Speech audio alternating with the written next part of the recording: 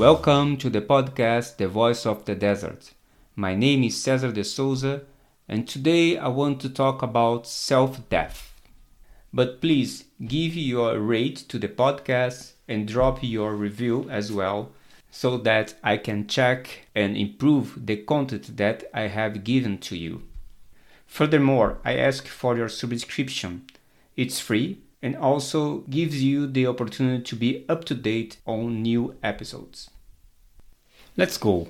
In Luke chapter 9, verse 23 and 24, it says, "Then Jesus said to all the people, 'If any of you want to be my followers, you must forget about yourself.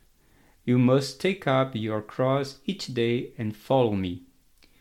If you want to save your life, we will destroy it.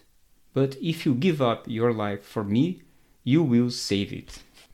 As we want to turn out disciples of Jesus Christ, we want to identify ourselves with Him. And self-death means to be conformed with His death. Carry your cross on a daily basis. Dr. Kate Phillips says, "Christianity without self-death is Christianity without Christ." And what would be a practical evidence you are going to a self-death position? Jesus said in Mark chapter 8, verse 34, "Then he called the crowd to him along with his disciples and said, 'Whoever wants to be my disciple must deny themselves and take up their cross and follow me.'" What does it mean when Jesus says, "Carry your cross and follow me"? This is deny yourself. This is say no when you know you should not say or do something wrong. You have the will, but you refuse it in order to not satisfy your flesh. Your life doesn't belong to you anymore. It belongs to Jesus. You freely decided to give your life to Him. Now you are a living dead man for this world. And a dead man is no longer concerned with his own rights or the opinions of others.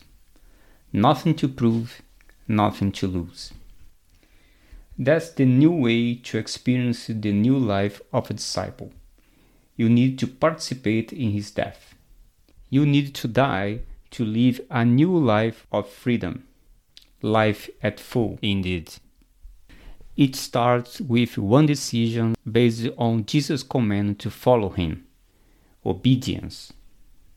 Obedience is the evidence of your self-death. He calls you to follow Him, and you follow, whatever it takes, no matter the consequence.